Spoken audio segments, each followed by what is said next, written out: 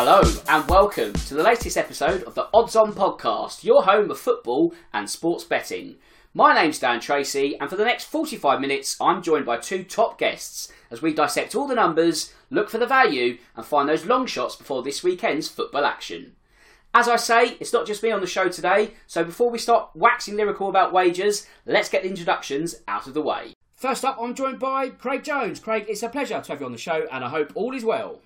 Yeah, hello Dan. All good at my end. So enjoying the summer weather that we've been getting recently and the very, very last few kicks of the season before we get a few weeks off from football. Final show of the season today, so something a little bit different. But I'm really looking forward to talking about football from a slightly different angle after what's been like an absolutely action-packed few months, really. It has felt like the season's gone on forever, but last but certainly not least is Jamie Brown. Jamie, have you got one more episode in the tank before a well-deserved summer break? Yeah, I mean, I can't believe another season's already over it. I remember last season, kind of our final couple of shows, and for me, it feels like it's flown by. Obviously, you do think about it. It has been a long season, but yeah, it's crazy how quickly it's gone over. It's been obviously kind of the first week where we haven't really had any club football, and it has been difficult. But already looking forward to next season. But look, obviously, we've still got a good show here and lots to talk about, so I'm looking forward to it. Absolutely. Okay, that's all the intros out of the way, so let's get down to business. And of course, before we start, wherever you bet, check firstwithfreebets.com, your best place for offers, tips and insight. And from a social media point of view, if you're placing any bets this weekend, let us know via the Odds On Podcast hashtag, and who knows, we may be discussing your winners on next season's show.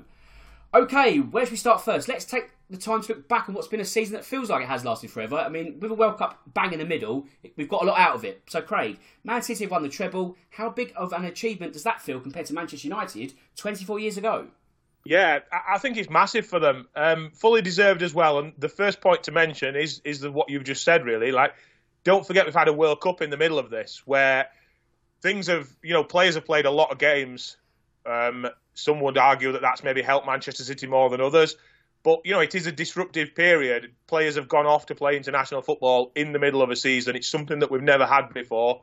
Teams have had to adjust and adapt. And so I do think that adds into the fact that it makes it even better for them, in my opinion. They've been close before, but in many ways, it was just a matter of time before they did put the cherry on the top and win the Champions League. And that's what's happened this year.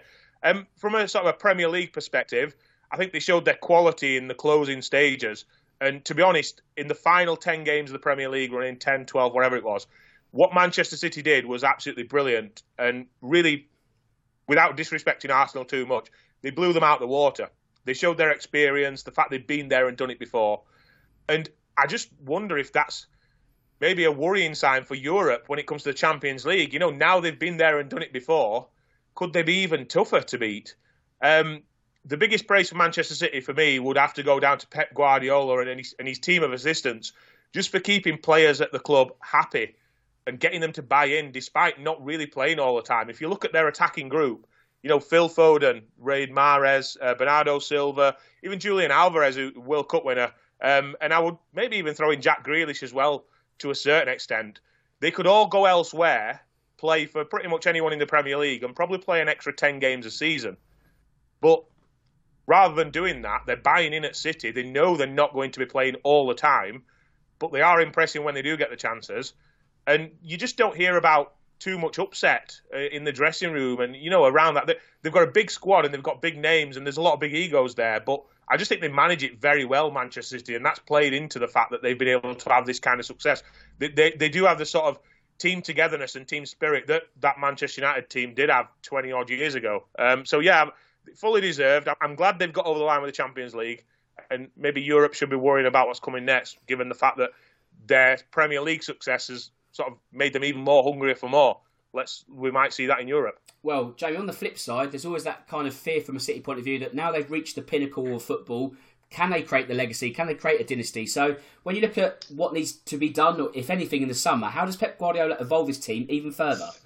Yeah, well, look, it was interesting there hearing Craig speak about kind of the togetherness in that squad and maybe, a real harmony and players not being upset. And one thing that makes that I feel that City have done so well over the last couple of years is maybe knowing when to move players on. So there's not those players in the dressing room that are maybe causing those issues, and they're constantly refreshing the team. So you've got players that are hungry and motivated to go.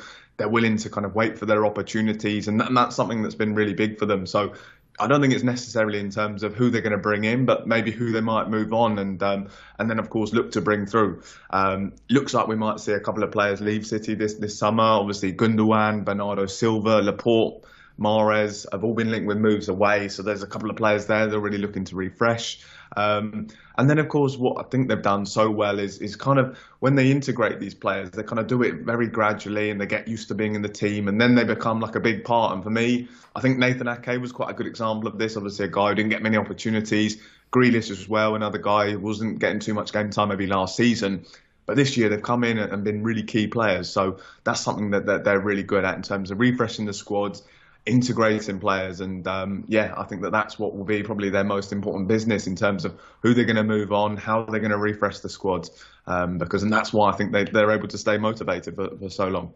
Now, of course, City aren't the only team in England to lift a European trophy this season. West Ham won the Europa Conference League, but the team could have a different look at the start of next season. Now, Craig, Declan Rice is currently 1-3 on for a move to Arsenal. Do you reckon that will be his summer destination? Yeah, it seems to be that way, but what I would say is I do worry when the media start talking about Manchester City lurking in the background for him. And I just wonder if, as Jamie's alluded to, there's potentially sort of 3, 4, 5 players leaving Manchester City this summer, and they're wanting to refresh things a little bit. You wouldn't be the biggest shock in the world if they did go in and start putting a bid in for him. To me, one of the things that I look at when I look at football, and I would say maybe the modern way of playing and how Manchester City have done it so well, your attacking sort of 4 or 5 are very fluid, and there's exchanging of positions and players move around and whatever. But to me, that change has actually made the holding midfield position perhaps the most important position on the field, because the player who sits there, Rodri at the minute for Manchester City, and something that Declan Rice does brilliantly, that player allows all those others to interchange and move, and all of a sudden you do get maybe Jack Grealish and Bernardo Silva on the same wing, because they know that they've got someone behind them who's sitting there. And I just think that sort of player is, although Arsenal have got a decent midfield, I think if they throw Declan Rice in there, the amount of sort of freedom that other players are going to have because they know Rice is there is going to be absolutely massive for them. I think he's one of the best in the world at it, so it'll be a big signing if Arsenal do bring it off. I think they will eventually. I think they just sort of gone in with an offer that's been rejected, and they're just trying to work out how much it is that they've really got to pay. Media suggests it'll be just over 100 million, and I think Arsenal's first bid were 80 million. So there's a bit of room to move around there. Eventually, I think a deal will be struck, and I do think it goes to Arsenal. But as I said, Manchester City lurking.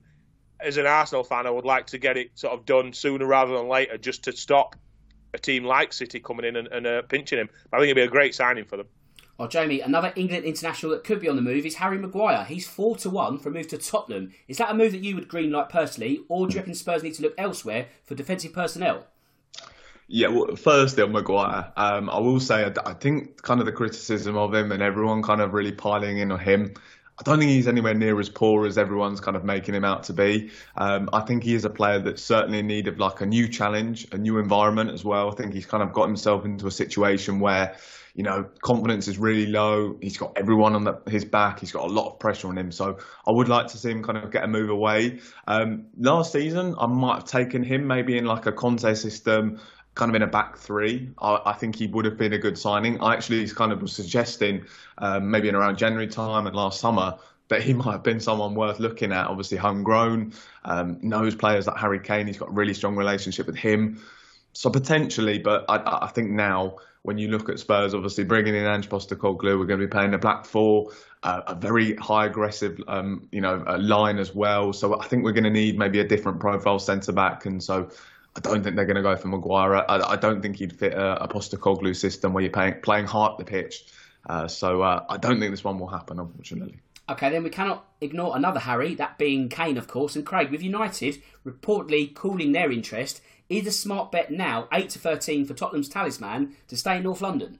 Yeah, I mean, so much talk about Harry Kane leaving Tottenham over the summer, and so much talk about Harry Kane leaving Tottenham for the past few summers. We sort of getting a pattern a bit here, I think, to be honest with you. We begin with it where, as we approach the end of a season, it looks almost certain to happen. And then we actually do get to the end of the season and teams start pulling away and cooling their interest. Before you know it, he's back in pre-season with Tottenham. And then before you know it again, he's scored another 20 Premier League goals for them. My gut feeling is that he doesn't move. I think he plays at Tottenham for the rest of his career. But what I will add to that, though, is I think if Kane moves, it would have to be a big money move, and it would have to be to a team where everybody can see why he's going there to win a trophy.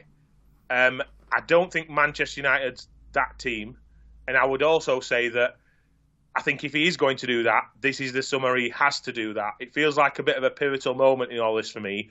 If he doesn't move this summer, I don't think the right kind of move for Kane will come about again. Other moves may come about, but I don't think he'd take them because it's not the move that would suit him. So I don't think he leaves, but if he does leave, it will be this summer. He's what Manchester United need, but at the same time, I think if he's moving anywhere, he wants to go and win a trophy, and I don't think Manchester United really offer that for him in the way that they currently are set up. They're not far off, but it's not a massive step towards a trophy, in my opinion. Yeah, I think if Kane was to move this summer, I think it would have to be Real Madrid. Like, the deck chairs are kind of moved around, and there's never going to be a better time for him to slot in at the Bernabeu. And I think if the sliding doors don't open up for Kane and he goes to Spain this summer, I don't think he ever goes to the continent. So watch his space, but we also need to watch his space regarding James Maddison, Jamie, because he's also being linked with a move to Spurs, but Newcastle are favourites to land him, odds are 4-6. So do you reckon this move can be completed before the start of a new campaign? Do you know what I'm going to say now? I don't know if this will surprise a few people, but I would be genuinely surprised if he isn't a Spurs player come next season. I do think he will eventually join Spurs.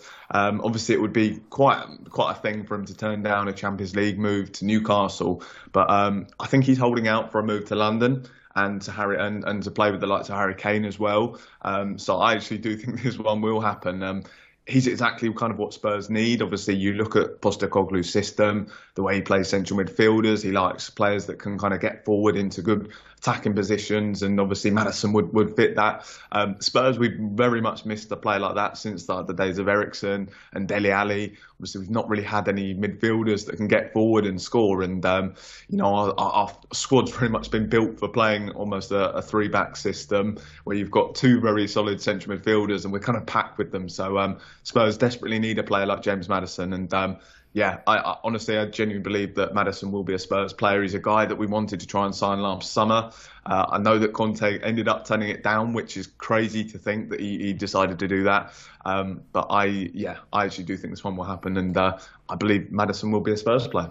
Now, Crystal Palace still need a new manager before the start of the new season, and Roy Hodgson is not going anywhere in terms of the bookmakers' favourite because he's still 6-5 for him to stay at Selhurst Park. Do you reckon he now gets the job by default? Yeah, I think it's just a case of if he gets the job, if he wants it. Should sort of Hodgson go into Palace and tell them that he wants to carry on managing, then I think that he's going to get this job and get the chance to go into a full season with them. To me, this is not a betting market that sort of focus on the decisions of the team. It's more so a betting market that focuses on the decision of one man. And seemingly Roy Hodgson's either going to continue with Crystal Palace or he's going to retire. The one thing that I will say about all of this, though, is I just wonder, I'm not convinced that the Roy Hodgson way will work for a full season with Crystal Palace. I don't think things are going to go as well as they did towards the end of last season.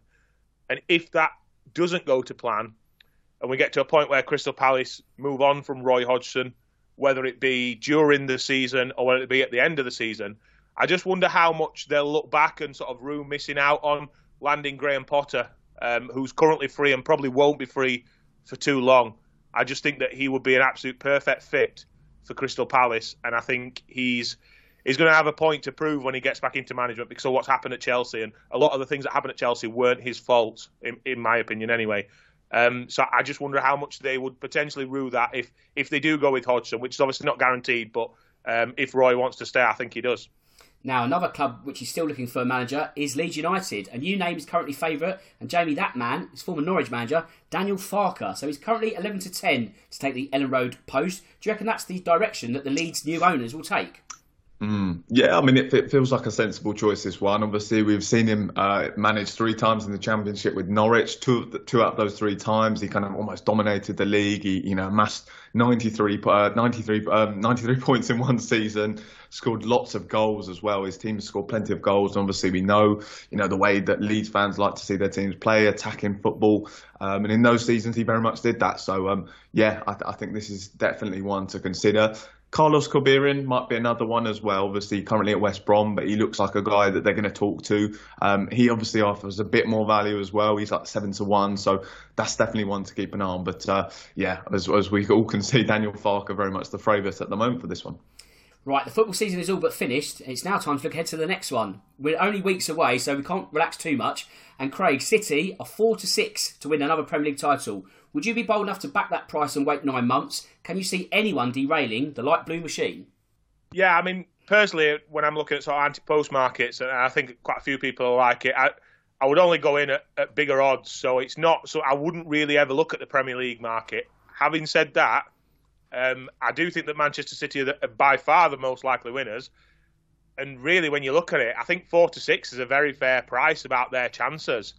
They've become regular winners.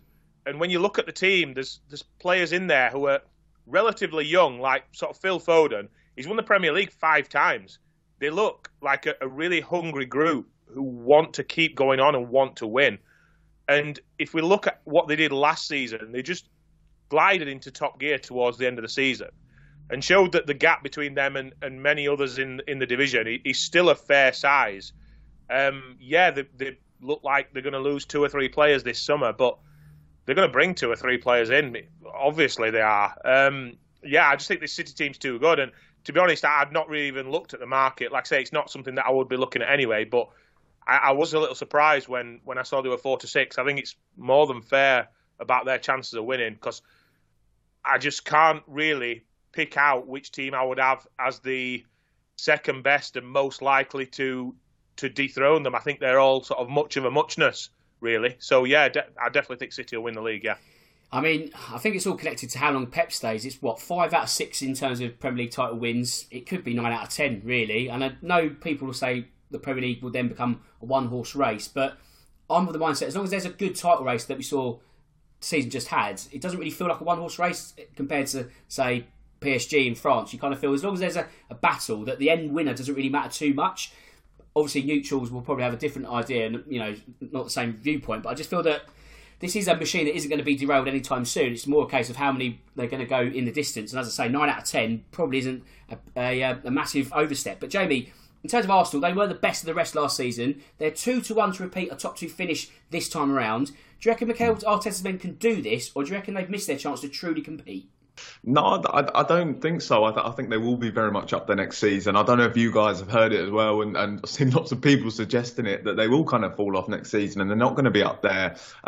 For me, I don't kind of buy that at all. I think a lot of people are suggesting that other teams are going to kick on. Obviously, that would include the likes of Man United, Newcastle, Liverpool, maybe Chelsea as well.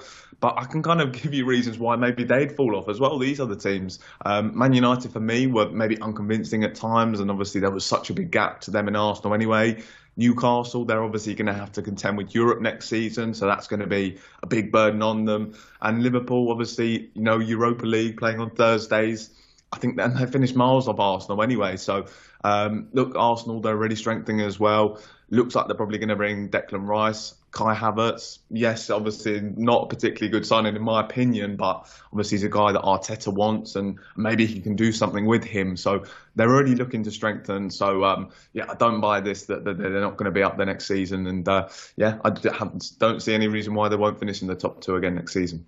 Okay, let's focus on Newcastle now and whether their upward curve up the Premier League table can continue. It's 6-5 for another top 4 finish. Craig, can they make it 2 years in a row?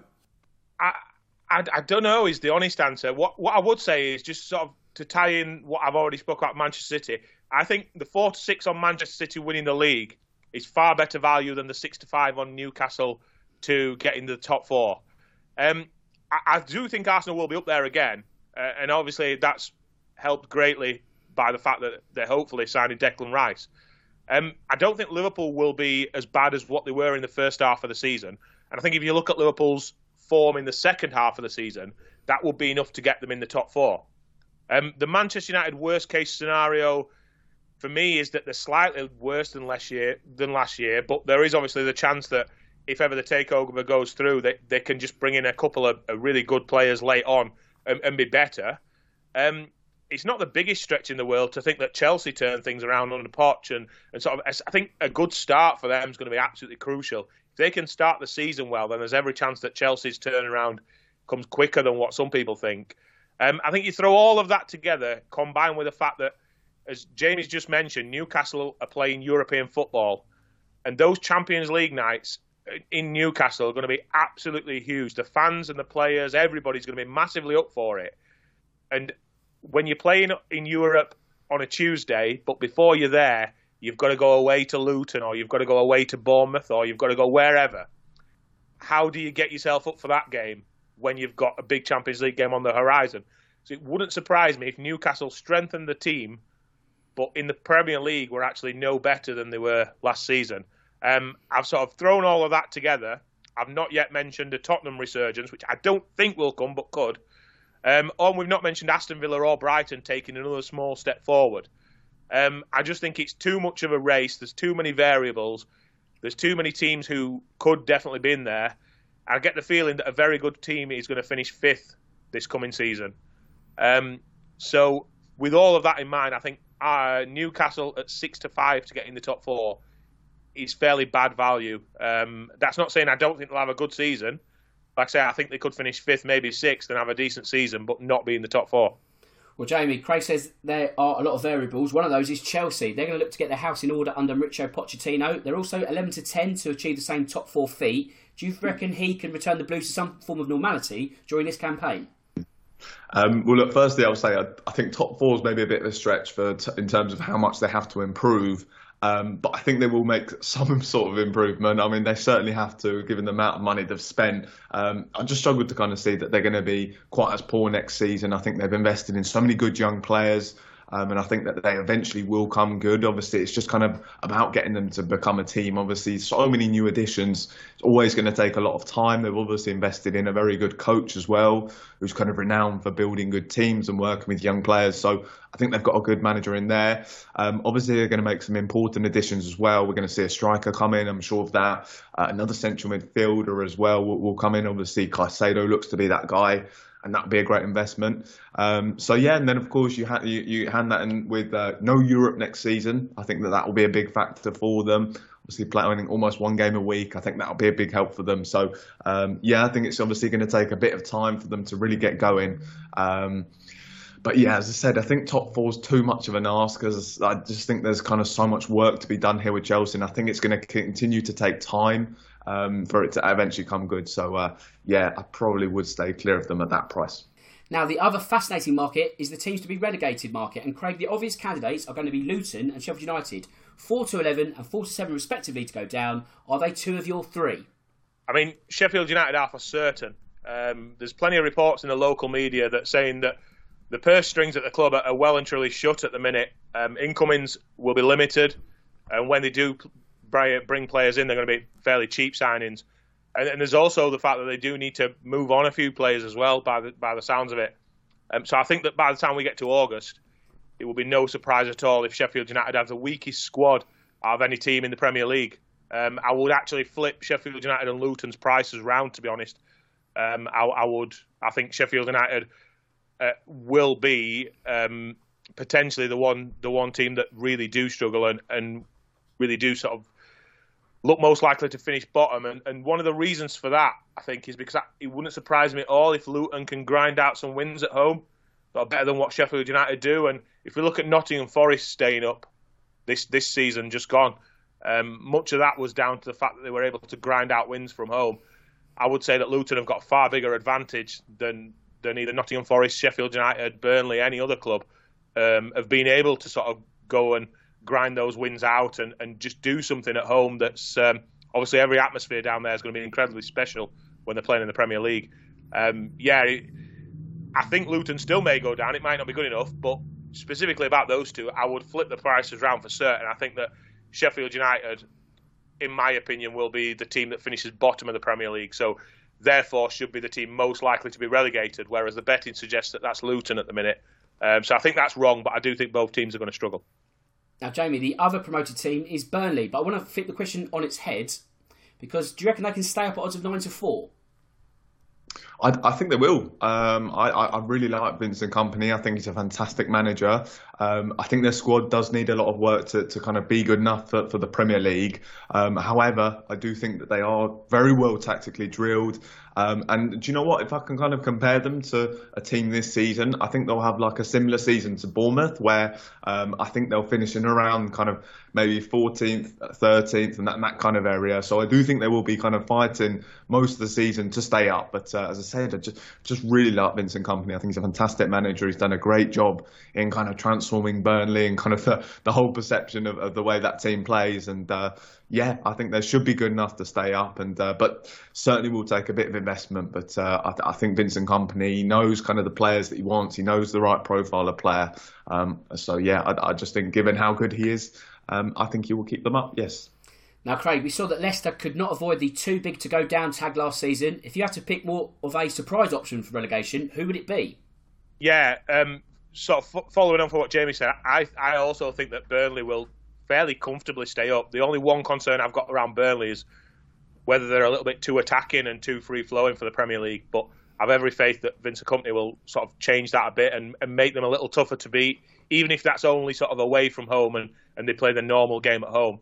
So I do think that at least one of the newcomers will survive, and therefore I do think there's a bit of value out there. The team that I've picked out is Nottingham Forest to go down. They're 11-4, so almost 3-1 to be relegated. Massive struggles away from home all season last year, and they had that terrible dip where I think something like 11 games without a win. The Premier League was bad last year. I'm not saying it's much better for the coming season, but I don't think you can afford to do that. I don't see anything but more change with their squad this summer. I think they're going to have a lot of players leaving. They're going to be forced to keep some that are maybe not happy with the game time they're getting. They have got a core of players that are fairly good, but at the same time, I would say that the core is nothing outstanding and nothing above what you would expect from a team who gets promoted to the Premier League. I just think there's going to be too many moving parts, and yeah, I think they got away with it last year rather than being good enough to stay up. Even though they were sort of not involved in the final day shenanigans. So yeah, I do fear for them, and I just think that almost 3-1 is a fairly decent price for them to go down. Well, Jamie, you could say exactly the same about Everton. More the fact that there was three worst teams. They were kind of the fourth worst team in the Premier League. It's 2 seasons in a row where they just get their heads above water. Will it be third time unlucky, odds of 3-1? I think they're going to be fighting for relegation again, and I think this could well be the time that they do actually go. I think they're in such a kind of a precarious position at the moment. Obviously financially as well, they're building the new stadium. I think they're going to have a fairly similar summer to what we saw last year from Leicester. Obviously not many funds at all available, and I think Leicester made like 1 or 2 signings, and one of them was obviously a free transfer as well. So I think they're going to have a difficult summer, and I just don't think they're going to do enough to kind of refresh their squad to come back and really go again and look to push up the table. And look, we saw kind of the effect it had at Leicester. It was just a squad that just kind of looked on its knees, really desperate need of investment, players that just weren't motivated enough. And I think Everton are going to be in that situation. And I think this could be the season they actually do go down. But yeah, it'd be interesting to see how 2 of the new teams, as you mentioned, fare this season. Luton and Sheffield United, I think they could be in big trouble maybe. So those are 2 of the other teams I think could go down. But Everton, I think, are really big chances of going down, unfortunately, this season for them. Right, we should also shine some light on the EFL and who are set to be the Championship frontrunners. It's a brutal league to get out of. But Craig, would you put Leicester as the favourites at 11-2? Yeah, I think the first thing to say is that this looks an incredibly tough championship this coming season. There's going to be some very good teams who not only miss out on promotion, but just miss out on the playoffs because there's physically not enough places for the teams to get in there. As for Leicester, I think they could be deserving favourites, but there's going to be a lot of moving pieces at that club this summer. I think it's obvious that key players are leaving, but they need to get a manager in. There's a lot of things that could change, so I'm going to leave them for now. But what I would say is by the time we get to that first week in August and things do kick off, Leicester could be a side, if they happen to get a good manager in and they start spending some of the millions that they'll be receiving for the likes of James Maddison, Harvey Barnes, who looks likely to leave, and others, then Leicester have the ability to be very strong in the Championship. What I would say, sort of building on a bit, really, is if you look at the Championship, I think all three of the teams that have come down would be fancied to go straight back up. I think Middlesbrough on the cusp of something very special. I rate Coventry a lot higher than many people. I know I do, but I think they're a great side, and if they can hold together what they had last year, they're another team who will be up there. I think Sunderland have got a lot of investment coming in. They'll be up there. And Watford, West Brom and Norwich, three teams who weren't in the Premier League not too long ago, all didn't even make the playoffs last year. They should be doing better. All three of those will feel like they had disappointing seasons. With all of that said, and despite the fact that I do think it's one of the strongest championships in many years, and it may be a slight stretch too far for them for the first time back up there, I really, really like Ipswich to go very well and surprise a lot of people coming up from League One. They were by far and away the best team in League One that I saw last year. Having said that, I'll say at the same time, Plymouth, Sheffield Wednesday, Barnsley, Bolton are all better than average League One sides, and Ipswich was still miles clear of them. I would say that last year's Ipswich team was pretty much a mid-table standard for the Championship. I thought they were that good. They made their intentions very clear that they're going to spend a few quid this summer as well. They're going to need luck, and there's a lot of bigger names and big teams with aspirations above them. But they're 20-1 to win the league, and they're 15-2 for promotion by any means. And I don't think I can leave them alone, even though I think it's going to be a step too far. I think it's a great Championship. There's going to be some absolutely brilliant games. And I just think Ipswich are a very good side who have got a great base to build on, a better base than most teams who come up from League One. And if I was having a bet right now, I think it'd be Ipswich.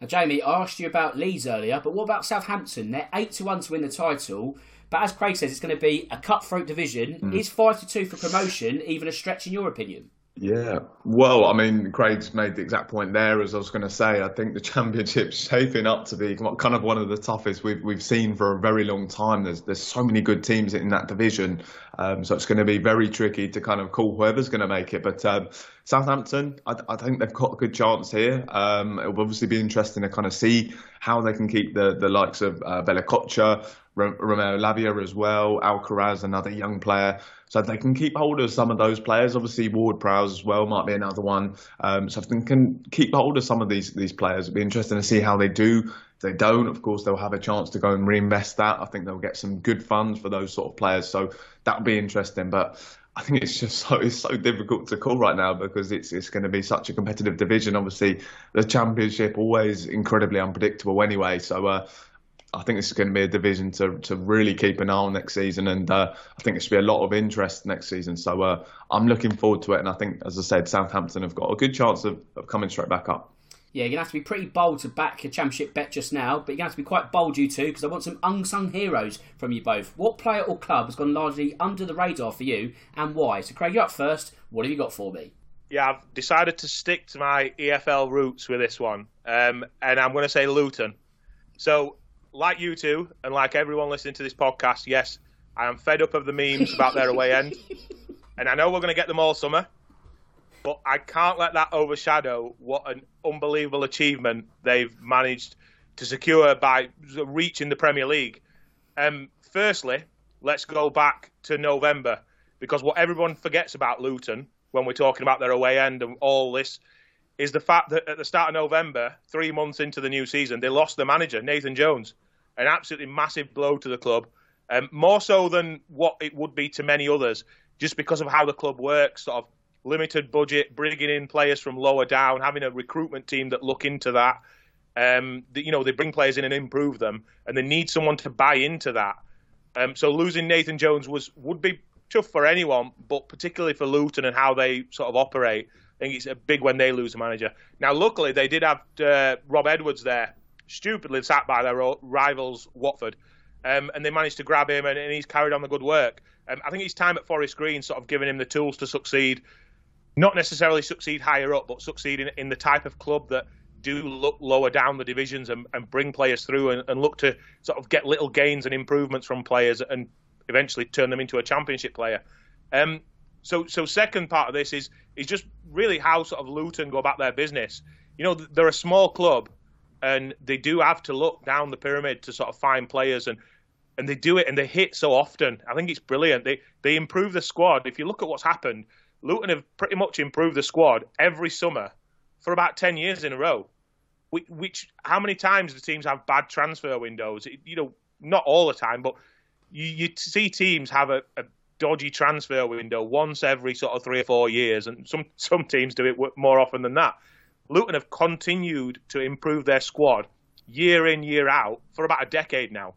I've been on the wrong end of what they've done for quite a few times because they've signed numerous players from Barnsley, but they rarely miss. They very, very rarely miss. They don't have much money to spend, but they've got a team who spend it very wisely, and that has just the gradual improvements have been absolutely brilliant.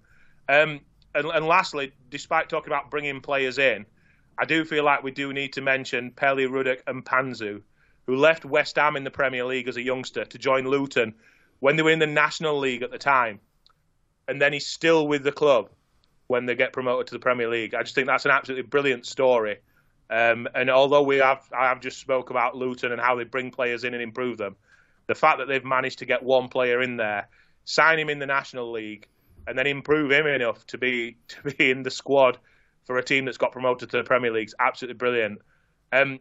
They may well only have a short stay in the Premier League, but there's going to be plenty of EFL fans, and myself included in that, will be really hoping and wishing Luton all the very best in the Premier League. And I just hope that the Premier League realise what Luton have done to get there, what an achievement it is, and what a good club they are. We may see them again soon in the EFL. Hopefully not. But yeah, I think Luton, the story around Luton often gets lost a little bit because of the fun things about their away end. But they're a great club, running the best way possible. And I'm cheering them on all the way next year. That's a great shout then, Jamie. Who has not got enough praise in your eyes?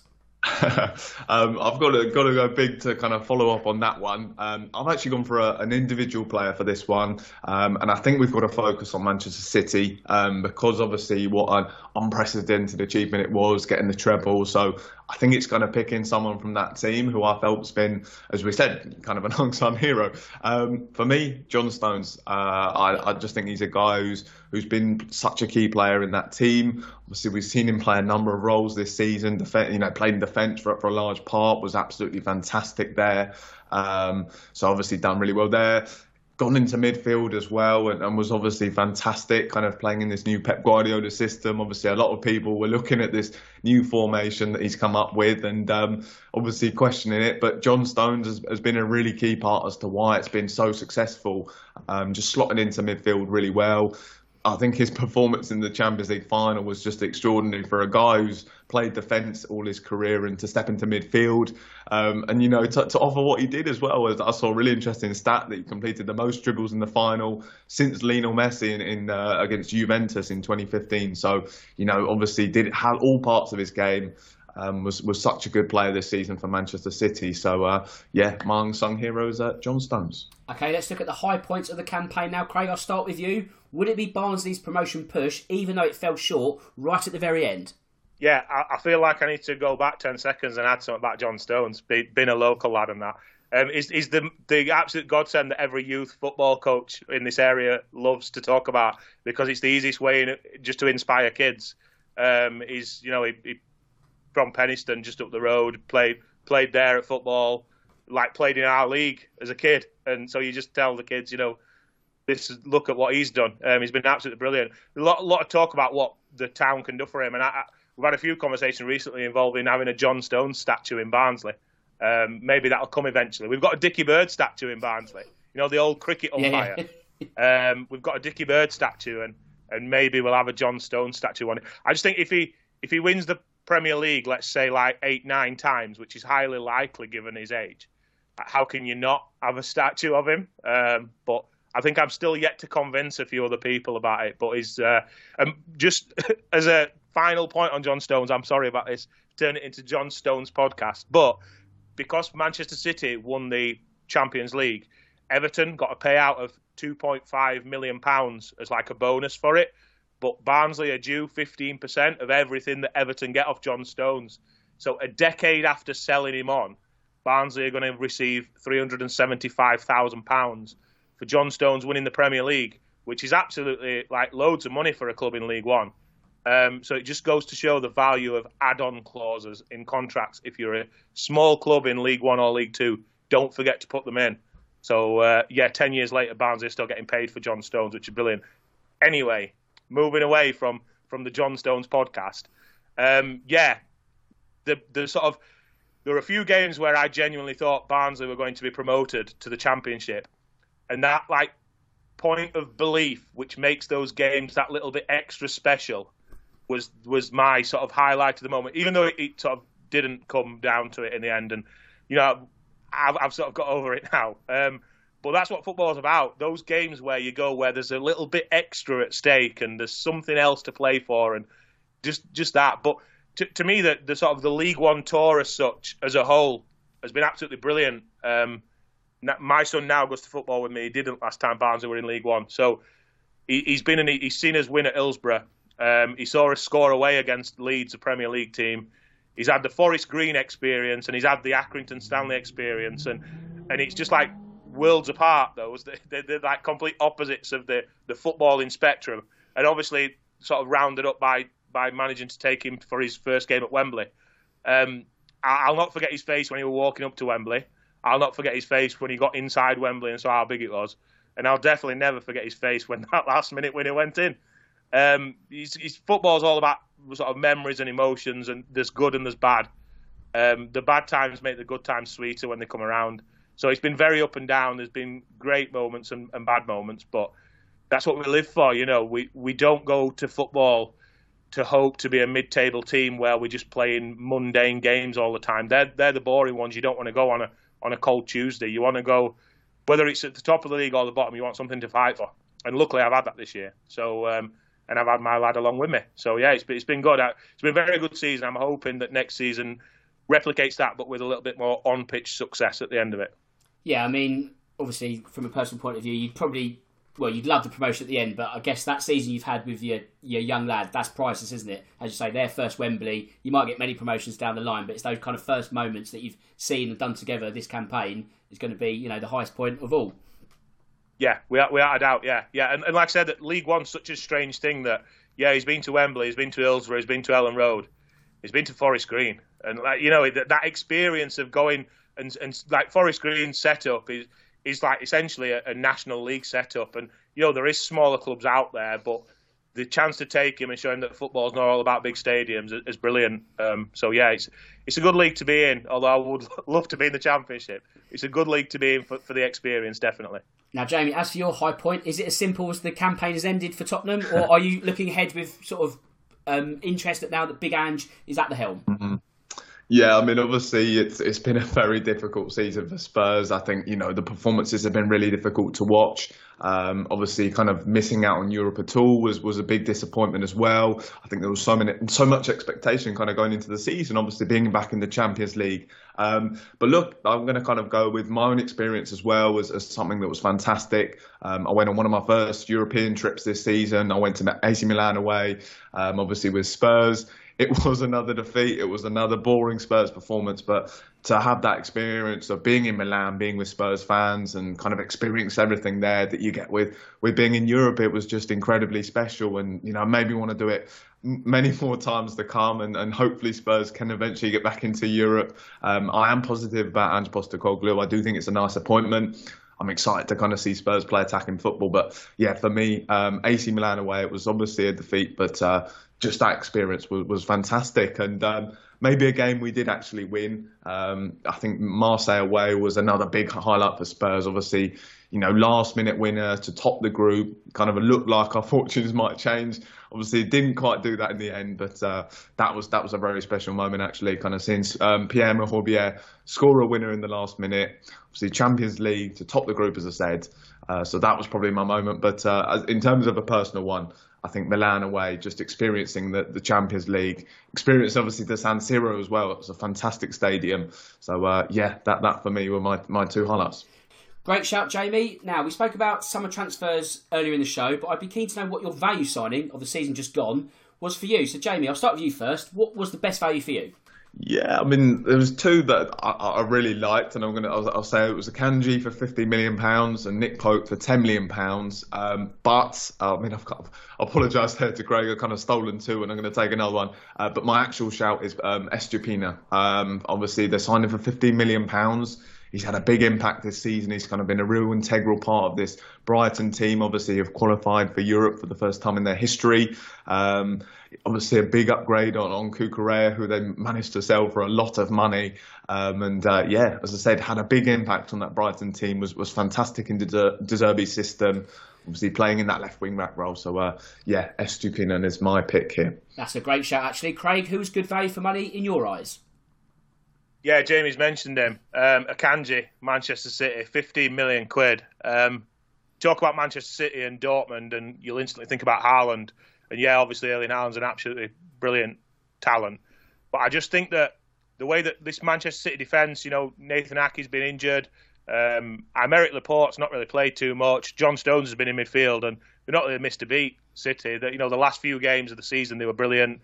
They've won the Champions League. They've won the treble. So I just think 15 million quid's absolutely nothing nowadays.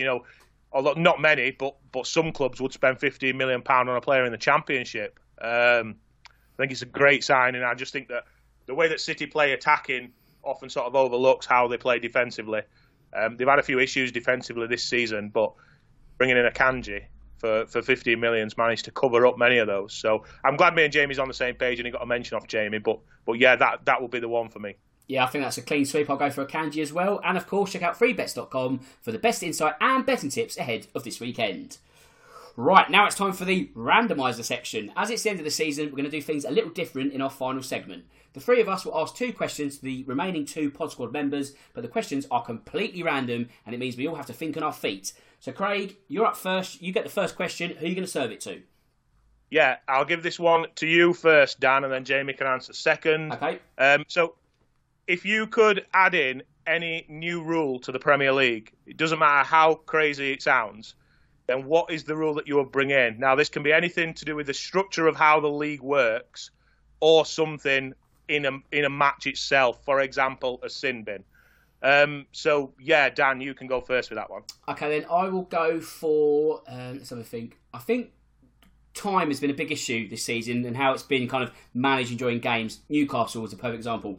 I'd like to go for the stop clock. So, although football at the moment is 90 minutes, I'd like it to be when the ball's in play, the clock keeps rolling. So, you have a 60-minute stop clock, and then there's none of this kind of time management or hitting the floor and buying seconds, all that kind of thing. I think fans we're kind of getting a bit short change. The ball in play is 51, 52 minutes at times. I think we deserve at least 60 with the money we're paying to watch this product. So I'm going to go for the stop clock.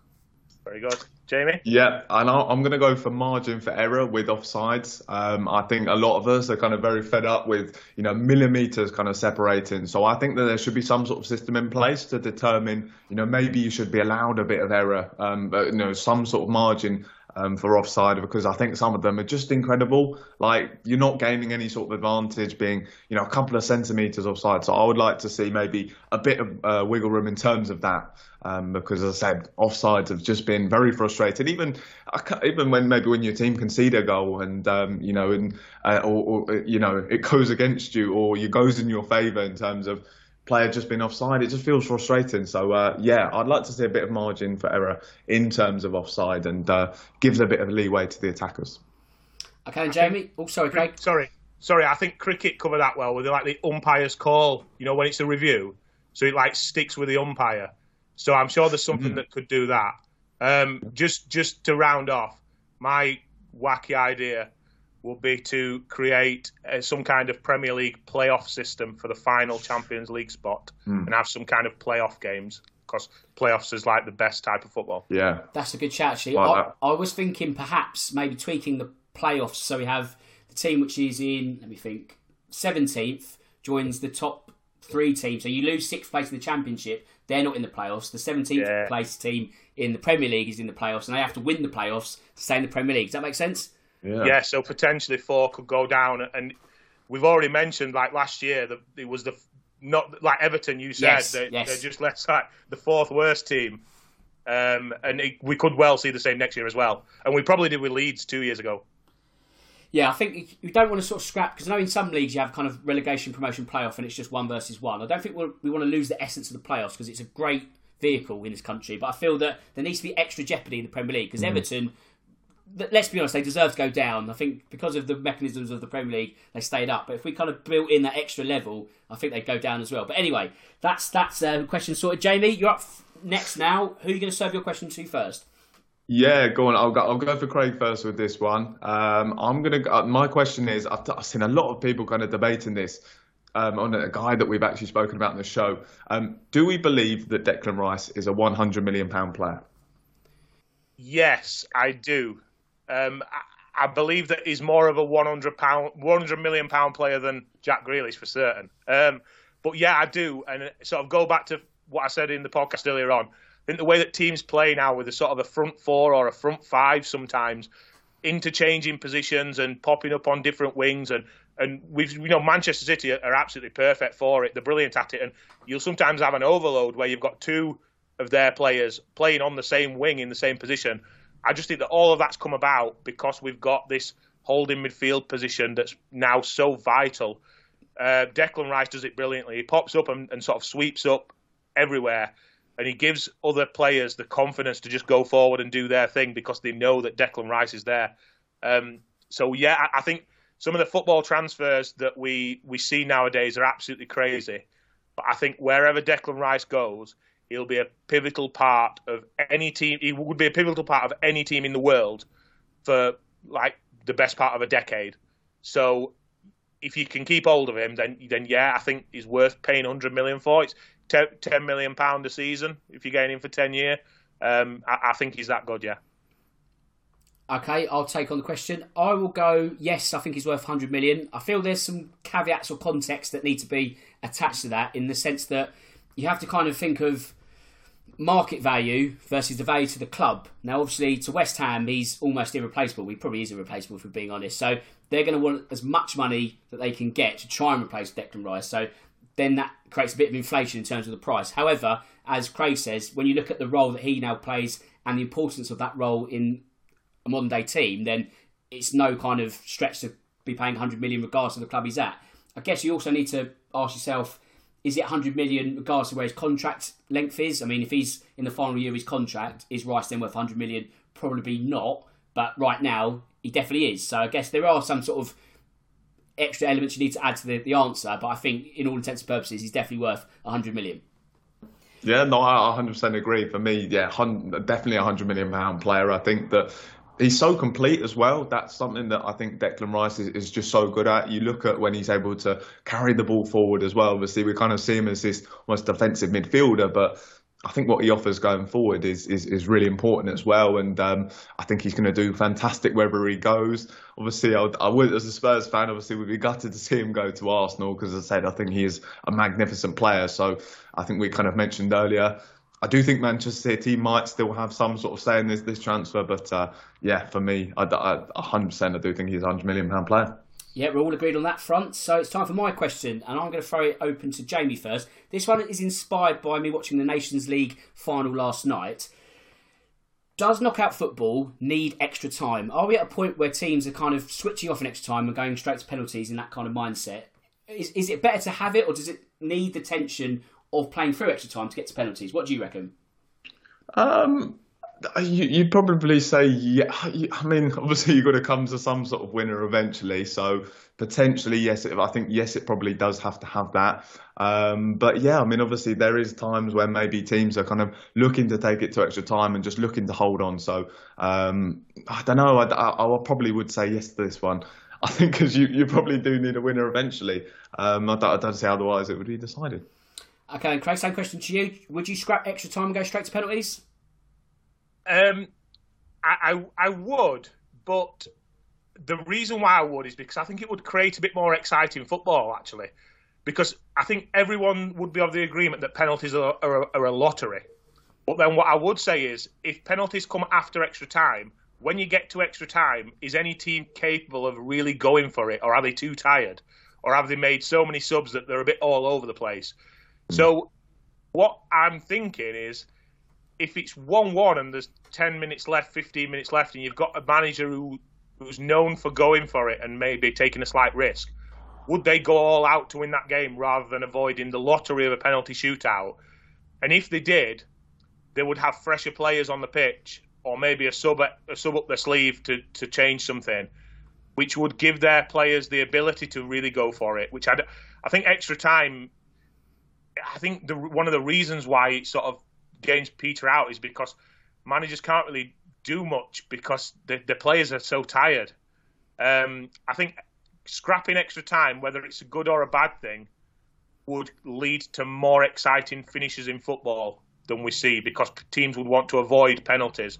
Whereas I think in extra time, they've maybe got no choice but to go to penalties because they're too tired to do anything about it. If that makes sense? Yeah, it perfectly does. I think what you say, Craig, is actually the best way to frame the argument. I think the only danger would be that if you removed extra time, would teams start shutting up shop from minute 75 to 90? You'd have the same kind of issue that we're seeing in extra time, but you kind of add that extra freshness that you got by not playing those extra 30 minutes, and I think that might kind of get around that potential problem. So I think we're kind of getting to that point where we all love penalties. It's the best way to decide a match, really, if we're being honest. So you kind of think to yourself, do we really need extra time? Is it a bit of a burden? Probably. So why not try it? I mean, the EFL Cup shows it works. So I think really it should be the way to go across the board for me. So I think as of next season, let's scrap extra time. That's official. But now it's time for a second question. So Craig, it's you again. Who are you going to sell it to next? Yeah, so I've got the slight advantage of you two supporting the same team, so I can put a slight team slant on mine. So it's going to go to Jamie first. It's a very simple question. Who wins a trophy first, England or Tottenham, and what is the year they win it in? I mean, this is the difficult question, because I've always said it's very difficult being a Spurs fan and an England fan, because it's been a very long time since both have last won a trophy. I think obviously last time Spurs won the league back in the 60s, last time England won the World Cup was back in the 60s. I think it's going to be England. I think that obviously the kind of group that we're building here, I think, there's a real kind of lots of great young players coming through. I think you've got the right mentality of players at the moment. I think we spoke on last week's show about kind of, yes, England have had some fantastic teams recently, and you look at some of the teams that haven't won stuff with England. I think it comes down to mentality, and that obviously this England team are getting closer and closer each year. Very much something special building in terms of some fantastic players, real togetherness. They look like a team as well. I think it'll be the Euros. I think 2024 can be the year. I think you go into that tournament, as we said, as one of the two favourites, in my opinion. So, yeah, I think next year could be the year I finally see one of my teams win a trophy, and I think England can win the Euros. Very good. I hope you're right. Dan? Let's have a think. I mean, Jamie makes a very solid case, and I would be tempted to copy him, but I'm gonna stick my nail to the Tottenham flag, actually, because I think with Big Ange, he's going to want to make a sort of point of him not being a stud manager who's just come from Scotland and kind of lucked into getting a job in the Premier League. I think the Premier League is obviously going to be well out of distance, but what about a cup? There's been this trophy drought for 15 years now, and I think what better way to announce yourself on the English football stage by winning the FA Cup or the League Cup. There's no Europe, of course, so these two competitions should take on extra prominence as well, and I just feel that why not, really? I mean, if you've got teams distracted by the Champions League, are they going to put all their eggs in the FA Cup, League Cup basket? Maybe not, unless you're Man City, of course, who try and go for everything. But I think that the stage is there for them to give it a proper good go in an English Cup. I know they haven't been treated with the right level of respect in the last few years under likes of Poch, Mourinho, Conte. They've kind of been this awkward thing they've got to play in. But I just feel that, actually, Big Ange is probably going to give it both barrels in the domestic competitions. So I'm going to go with Tottenham 2024. Very, very good. I'm siding with Jamie and going with England. What would have made this an almost impossible task for me to answer is if Tottenham would have been in the Europa Conference League, because I do think that they would think Postecoglou would take it more serious than most other managers, and obviously they've got the quality to win it, Tottenham. that would have made the question more difficult for me. But I'm going to go with England winning the Euros next year, and sadly, Tottenham continuing their recent drought. Well, long drought now. Yeah, I wish it was recent. But anyway, Jamie, your second question, who are you going to serve it to? Yeah. Go on, I'll go for you first then, Dan, with this one. I would like you to rank the 3 managers in terms of ability, or in terms of who you think is the best. Obviously, all had fantastic seasons. Eddie Howe, Mikel Arteta and Roberto De Zerbi. Okay, wow, that is a great shout. I guess it's all about the context of where they're meant to be. I mean, probably... Oh, God, this is really hard. I'd say Eddie Howe, because I don't think the leap from where Newcastle were last season to where they got to was as expected. And they didn't really spend a lot of mad money, did they? So I feel that the squad that he had, I think that's a great achievement. So I'll go Howe number 1. I feel you've got to go Arteta 2. I think had he won the league, I think you'd have to say number 1. I think the fact they just slipped away towards the end has probably undone him, but you can't ignore his season. And I feel De Zerbi 3rd, but I mean it's harsh to make him number 3 when you look at his achievements. So 3 really solid contenders for what would be manager of the season. But I feel if you had to order him, that would be mine. Craig? I'm going to be boring and say the same order as Dan, but I'll give different reasons. If we were talking about a manager of the year, I would have definitely given it to Eddie Howe this year, just because I think the expectations on Newcastle are actually higher than what they should be. And Eddie Howe spent far less money than what he was expected to spend. What he's done with Newcastle this year, some people will say it's expected. Oh, Newcastle, the new owners. But remember when Newcastle had the new owners come in, they've got thousands of fans outside of St James's Park celebrating the dawn of a new era. They'd got fans dressed up in Arabian costumes outside the ground. They'd got mock-ups on BBC that included names like Neymar going to the club. And none of that has actually come to fruition. They've just spent a reasonable amount of money without being stupid. And they've spent it very well. So when you look at Newcastle, some people will say, well, they're expected to finish in Champions League. But if you would tell people how much money Newcastle would have spent and who they'd have brought in, then nobody would have expected them to be in the Champions League. But he's done it. He turned them around quicker than I expected by spending less money than what everyone expected. So that's why I would give him the number 1. I think he's been absolutely brilliant. I think he's a very, very good fit. And if they continue to move at a slow pace, which I think they have moved at a slow pace, and they've done well for it, then I think they're just going to keep improving together. And this Newcastle and Eddie Howe sort of partnership could well go on for years to come, which is rare in football nowadays. Mikel Arteta wouldn't get the number 1 position just because I thought he showed where he needs to improve at the end of the season. I think he was too emotionally invested in the games at times to have a clear head and give the right instructions. I think on the sideline we saw him infuriated on occasions, struggling with his emotions. And I think when you go in at half-time, you can imagine Pep going in at half-time and be very calm and explaining what needs to be done. And I think that's what Mikel Arteta needs to work on, which is why he can't be number 1. I'm not saying he'll never get there. I think he could well get there. But that's to me, that's a big part of his sort of management skills that needs improving. Do you think that's something? Do you think that's something that can be kind of learnt with experience, or do you think that's something that maybe you just naturally have, and maybe something you can't just kind of learn? Do you think that he can actually kind of get that experience of knowing how to deal in those high pressure situations? Well, I think it's just sort of being there and doing it before, isn't it? You know, it's everybody knows why Arsenal. I mean, I think Arsenal would have lost the title even if they'd not gone on that bad run of, was it 4 games we had to win or whatever. And that was when Arteta was at his worst, really. On the sidelines when they were playing against Southampton, the game they drew at home, and you know that period, I thought he managed the team very poorly and he let his emotions get the better of him. But when he revisits that in 12 months' time or 24 months, if it's 2 years before they're back up there, he should have learned from that experience. To me, being a manager is all about learning from your experiences. And I'm in no way in Mikel Arteta's ballpark, but as a football coach myself, the amount of things that I've changed in the course of the last 12 months just because I've been there and experienced it first and thought about what happened. And when your emotions stop and you get to the day after and you're thinking about things, I coach part-time, like 2 days a week. He spends 7 days a week at it. I'm sure a couple of days after that, like that Southampton game was a prime example for me. He sits there and he thinks, like, that's what I did. Maybe I shouldn't have done that. And the vast majority of learning in football is about reflecting on what's gone in the past and how you change it moving forward. So if he doesn't, then he's not the manager that I think he could be. But I think he will do that and eventually get there. 10 seconds to round off, because I know I've been rambling a bit. De Zerbi, I think, has done a great job at Brighton, but to me, he just needs to come back and do it again. I think he's done well, and calling him third or last in these three is sort of playing down how good he's done. But for me, I need to see it again from Brighton, and that goes for the team as well. I think there's no pressure on them to deliver again, but if they really want to be considered as a team going place, I want to see them come back and do it again and finish 6th or 7th again. What's your take, Jamie?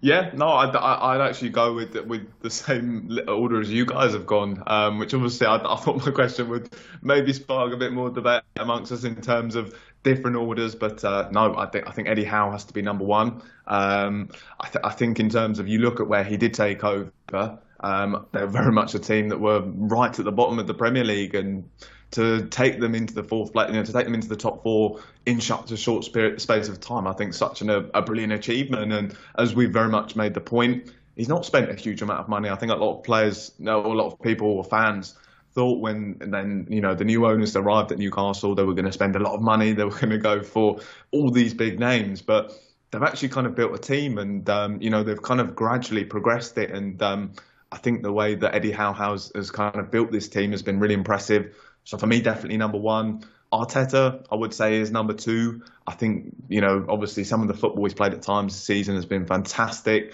He's obviously had to be kind of patient in terms of building this Arsenal team. He's had to change the culture at the club as well. I think that's something that's really difficult to do, because there was many times when he could have been sacked. He could have almost felt like he'd almost given up as well. But to kind of turn it around as he's done, I think such an impressive achievement. And then obviously to Serbia, I think, very unfortunate to finish in the number 3 spot here, because slotted in at Brighton fantastically well. Obviously took over.